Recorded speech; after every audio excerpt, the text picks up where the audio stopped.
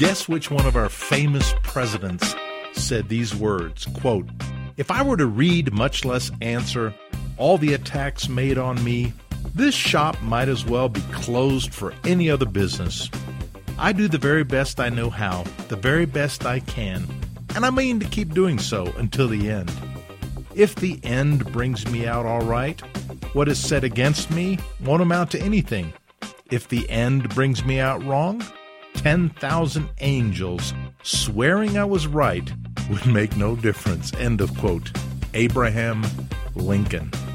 This is Hans Finzel. Welcome to the Leadership Answer Man. Thank you for tuning in today. This is a show for anyone who wants to excel at leading others. I promise to give you practical leadership tips you can use this week. Welcome to this episode titled, "Do you need thick skin to be a great leader?" What an awesome question. It's one of those questions that has been thrown around for centuries, kind of like that question, are leaders born or are they made? But I want to get to that question today. Do you need a thick skin to be a really effective leader? But first I want to apologize for some technical issues I've had on my website. I really don't know how long it goes back, but I realized my forms were not working on my website. So that hansfinzel.com/engage form wasn't working. As far as I know, most of those contact forms were not working. Thank you for one of my listeners that alerted me to that and went up to the Contact Me tab. And no, actually, they got my email address from somebody else. So it's all fixed now.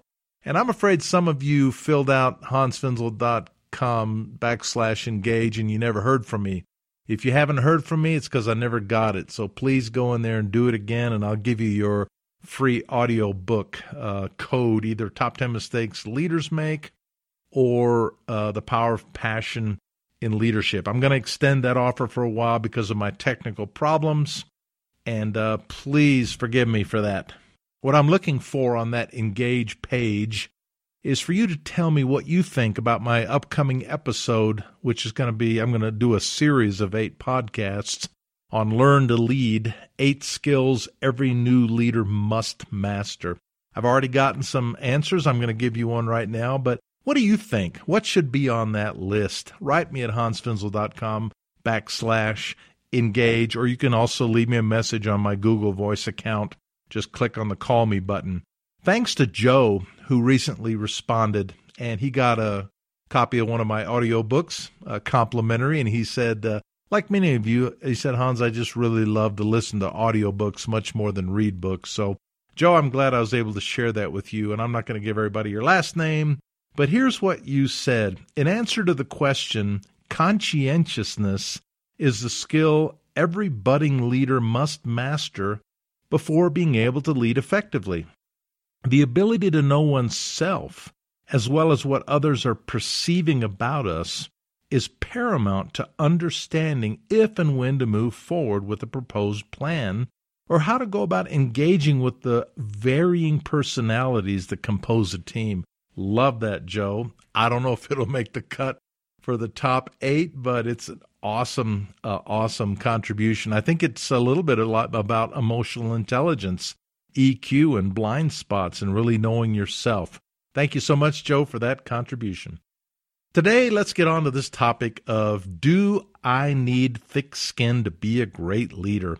What happens when people criticize you, attack you, resist you, ignore you, give you the old passive-aggressive treatment, bombard you with negativity? You know, some of our critics just remain silent, but some of them are very aggressive in how they bombard us. So, do we need a thick skin? You know, Spencer Johnson, who wrote the book Who Moved My Cheese, said it, in short, a change imposed is a change opposed. And many times when we're leading changes, people oppose us. Some of them are very quiet, but some of them are very verbal in all different kinds of way. So you need to get ready for opposition. And I'm going to answer that question, do you need thick skin? This is all about opposition. This is about being attacked. People are resisting your leadership. Develop coping skills for handling attacks as you push forward with changes. Some people will not sit on the sidelines quietly, but will dish out hostility to your plans and actions. Instead of developing a thick skin, learn to use those attacks for the advance of the cause. I'm going to read this Abraham Lincoln quote, which I mentioned at the beginning of the show, but I love what he said. If I were to read, much less answer all the attacks made on me, this shop might as well be closed for any other business. I do the very best I know how, the very best I can, and I mean to keep doing so until the end. If the end brings me out all right, what is said against me won't amount to anything. If the end brings me out wrong, 10,000 angels swearing I was right would make no difference. President Abraham Lincoln. So here's a question. Did he have thick skin or didn't he? I think he did not have thick skin. And as you see, as I go along with the podcast today, I'm going to tell you that no, I don't really think having thick skin is the answer. What does that mean? Well, I think that means to be impervious to criticism, to just let it bounces off of you like I'm going to talk in a moment about submarines that get bombarded with depth charges, and sometimes that's what criticism feels like. Did he have a thick skin? Well, we know he didn't. Did you see the movie, Abraham, the movie Lincoln that came out a number of years ago, or you read the book, or you just know about him? He was a man who was often depressed, and he took criticism very seriously, but he did not alter his course because of the criticism, and he didn't waste all of his time answering the critics. Did Abraham Lincoln have a thick skin? I don't think so. During World War II, the Germans waged serious warfare with one of their most potent weapons, their sleek, black underwater vessels of destruction that were called the U-boats, and U stands for Unterwasser, underwater, a typical literal German functional description. U-boats, Unterwasser boats. These boats wreaked havoc in the Atlantic as the Allied forces attempted to close in. There was a great war movie I saw a number of years ago. It's quite old now. It's called Das Boot. You ever seen it? Wow, it's amazing. It illustrates the incredible stress of life underwater for weeks on end in one of those German submarines.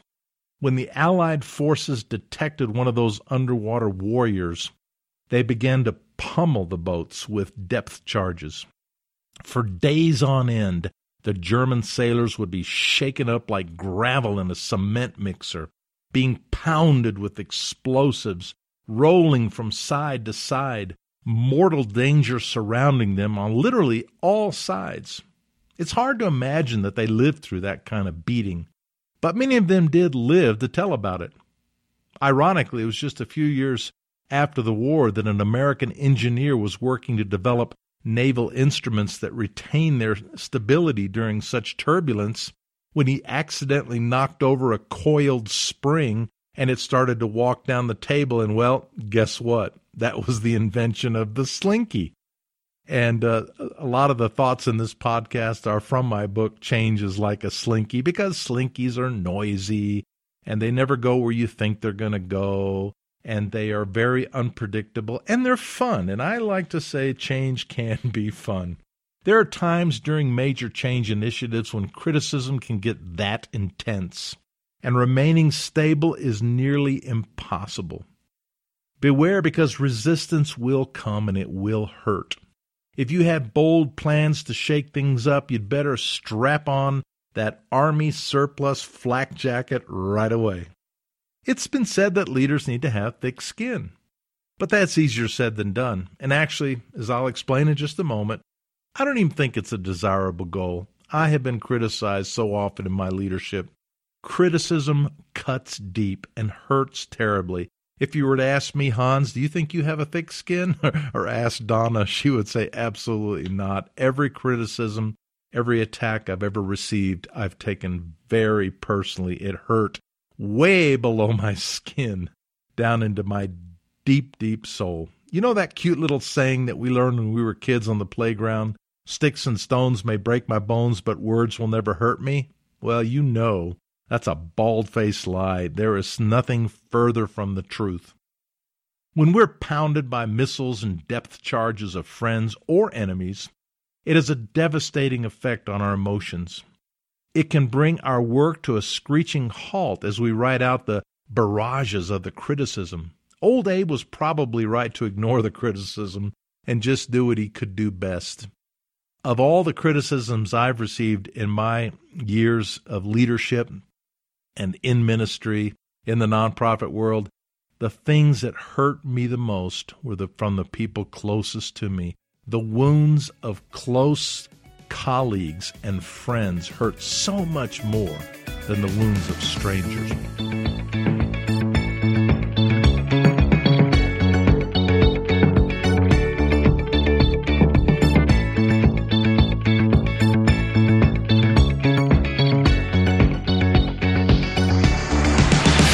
Before we continue with the podcast, let me just tell you about a new feature after 2 years that'll be on Leadership Answer Man. It's called Hans on the Spot, and it's coming soon. I'd love for you to call in a leadership question, and I'll answer it for you on the future show. You can just click the Call Me button on my website, or you can call my Google number at 720-440-2981, and either way, you'll be leaving me a message and give me that question, put Hans on the spot, and I'll do my best to answer you. Also, I want to let you know you can still get one of my free audio books, either The Power of Passion and Leadership or The Top 10 Mistakes Leaders Make. You just have to go to hansfinzel.com/engage and fill out that form, and I will send you your free audio book code. All right, let's get back to the show.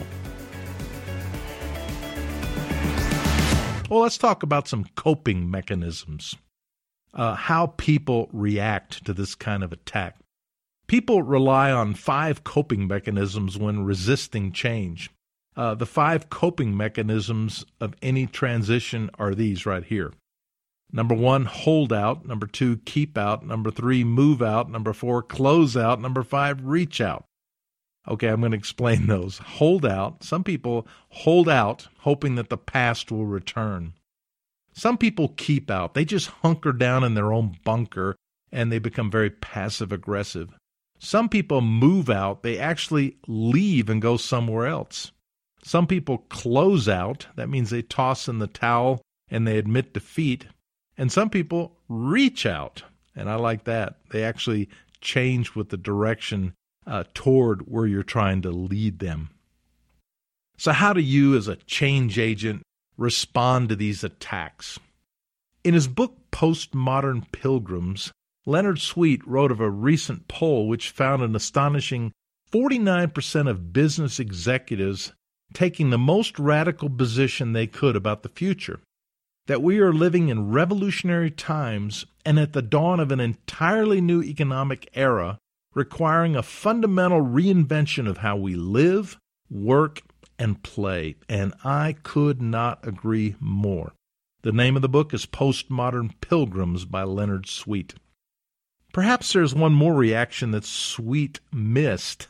Did you notice that there was nothing in my list of 5 about attacks? Well, the 6th thing is what I would call dish out, as in dish out opposition and open hostility. There is a certain amount of people, a small group of people, the vocal minority, who will dish out opposition. Dramatic times of change require dramatic choices, which will likely provoke dramatic reactions. If people in the organization think you're fundamentally changing the values of the organization in a bad direction, they'll oppose you most openly. I've had a number of people tell me, well, this is not the organization that I signed up for. Or you've ever heard a pastor being resisted by the congregation? Well, this is not the church that I joined 40 years ago. What are they driving at? Well, it's simple. They feel that the changes that I'm making are eroding what they perceive to be the organization's bedrock values that are dearest to them. I'm messing with their culture, and you're messing with their culture. Let me talk now about protecting your own skin. How do you survive the rough and tumble of change warfare? Is it by developing a thick skin? Do you really need a thick skin? No. My answer, emphatically, no. In fact, developing a coarse emotional hide is the worst thing you can do. Making yourself impervious to pain means shutting yourself off from most of the nuances and intricacies of life and business. I've seen leaders become thick-hided and insulated before, and it only led to their demise. Before long, they became so well insulated that they could not hear the whispers of common sense, interpersonal resentments, or even approaching trouble. For a leader whose greatest responsibility is to sense how the proverbial wind is blowing, that's the kiss of death. A leader cannot wrap themselves with insulation from what people are saying or doing about their leadership. Rather than a thick skin or a thick hide, the thing to develop is a resilient one that can absorb the blow, not deflect it. I have these little Nerf footballs that I play with my grandkids, and I also have this little, very soft little baseball and a soft baseball bat. And my oldest grandson, Asher, and I, we play baseball with it because nobody's going to get hurt. He's 7 years old. If he gets pounded in the head with this soft little thing, it's so resilient, it's not going to hurt anybody. Even the bat is squishy like that, so it's not going to hurt anybody. That's resilience. Instead of trying to develop ways of never feeling the attack, work on ways of processing it more painlessly and efficiently, and learn from it. So here's 4 tips on how to deal with this kind of attack. First, identify a core group of allies. This is what Kotter always talks about, your guiding coalition. These are the first people you come to with your radical idea, and they're not only going to get it, but they're going to ask how they can help. They're the ones willing to endure with you the endless bombardments. Call them allies. Just like in World War II, there were the Allies. Second, try to visualize the attacker's world. What's going on in their world that leads them to this kind of response? Why do they feel threatened by what you're trying to do? How does the relative viciousness of the attack reflect on your foe? Ask yourself, how would I feel if I saw things the way they do?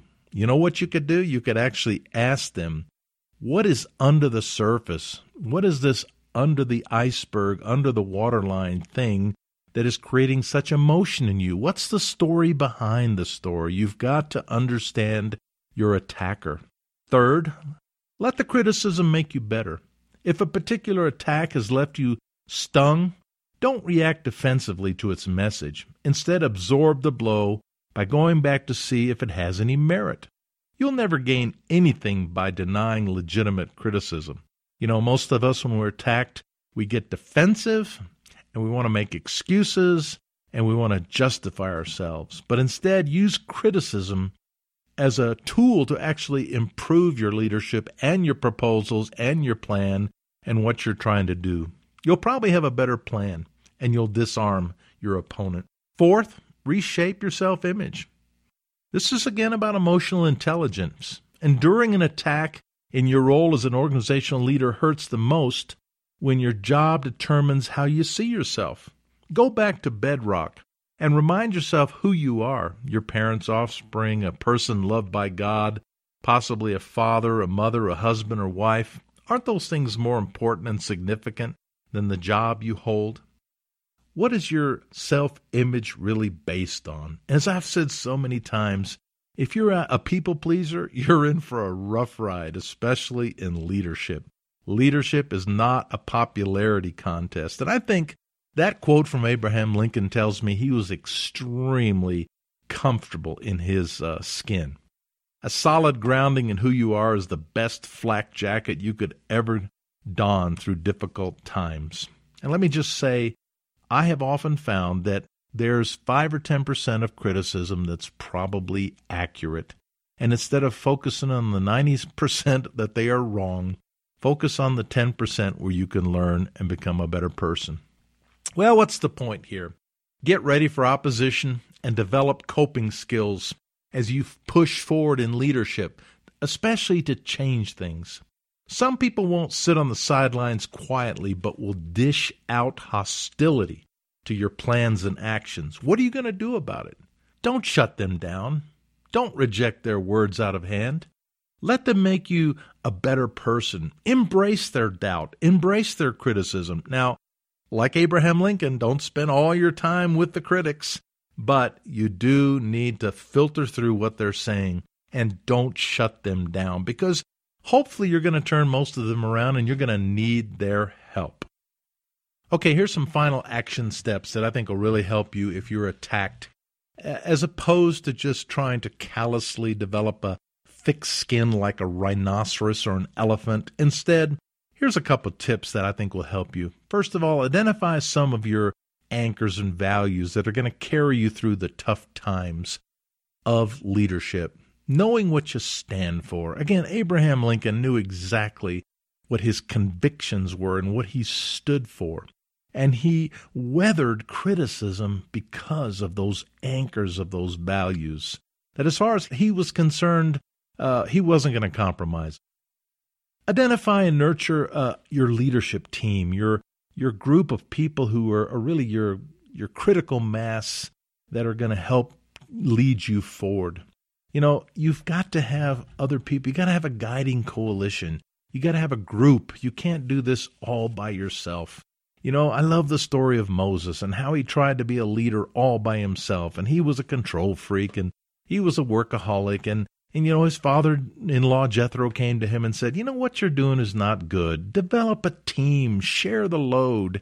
And this really applies to criticism. And boy, can we learn a lot from the attacks that Moses suffered. But what you need to do is have a small group of people that you can circle the wagons together and lead together. Develop relationships with a few key individuals, both inside and outside of your organization or industry, who can be objective and can provide wise counsel for you and really a shoulder to cry on. I've always done this, and in fact, I think it's best to have some trusted friends outside of where you work, so that you can share everything with them and they don't have a dog in the fight, and you can be completely transparent with them. And don't just make it your spouse. You know, some things we should not dump on our spouse, but on a trusted friend. Remember, the pain of another's words often comes from an ounce of truth buried in the criticism. What can you learn about the criticizer and their perspective that's positive? What can you learn about yourself? How can you change the processes and improve what you're doing? I remember a painful message I got from a colleague. This was a number of years ago. It hurt so much. But, you know, finally I realized that there was a refining fire going on, and actually God used that critical message to show me some of my arrogance. I was quite a bit younger in my leadership, and I just thought I was God's gift to the world, and I had so many things going and gifts and abilities, and sometimes the more gifted you are and the more abilities you have, the more you can just get filled with yourself. And in the end, the thing that criticism did for me, it showed me how I was being perceived, not just by this one person, but by a number of people. It really, really helped me change and not be so enamored with my own leadership abilities. Goes back to that thing about humility. What made Moses such a great leader? There was no more humble man on the face of the earth. Well, I've just given you some ideas. It's always good to journal about these things. So let me ask you one more time. Do you really need a thick skin to be a great leader? My answer is no. In fact, developing a coarse emotional hide is the worst thing you can possibly do. You don't want to be like a rhinoceros. You don't want to be like an elephant. Making yourself impervious to pain means shutting yourself off from most of the nuances and intricacies of life and business and people. You can't isolate yourself. You have to listen. I've seen leaders become thick-hided and insulated before, and it only led to their demise. Hey, thanks so much for listening today. See you next time on the Leadership Answer Man. This has been Hans Finzel. Thank you for listening to the Leadership Answer Man. Remember that leaders make great things happen. We can always take our leadership to the next level. I hope you keep listening and learning, and that you go out there this week and make a difference with your leadership.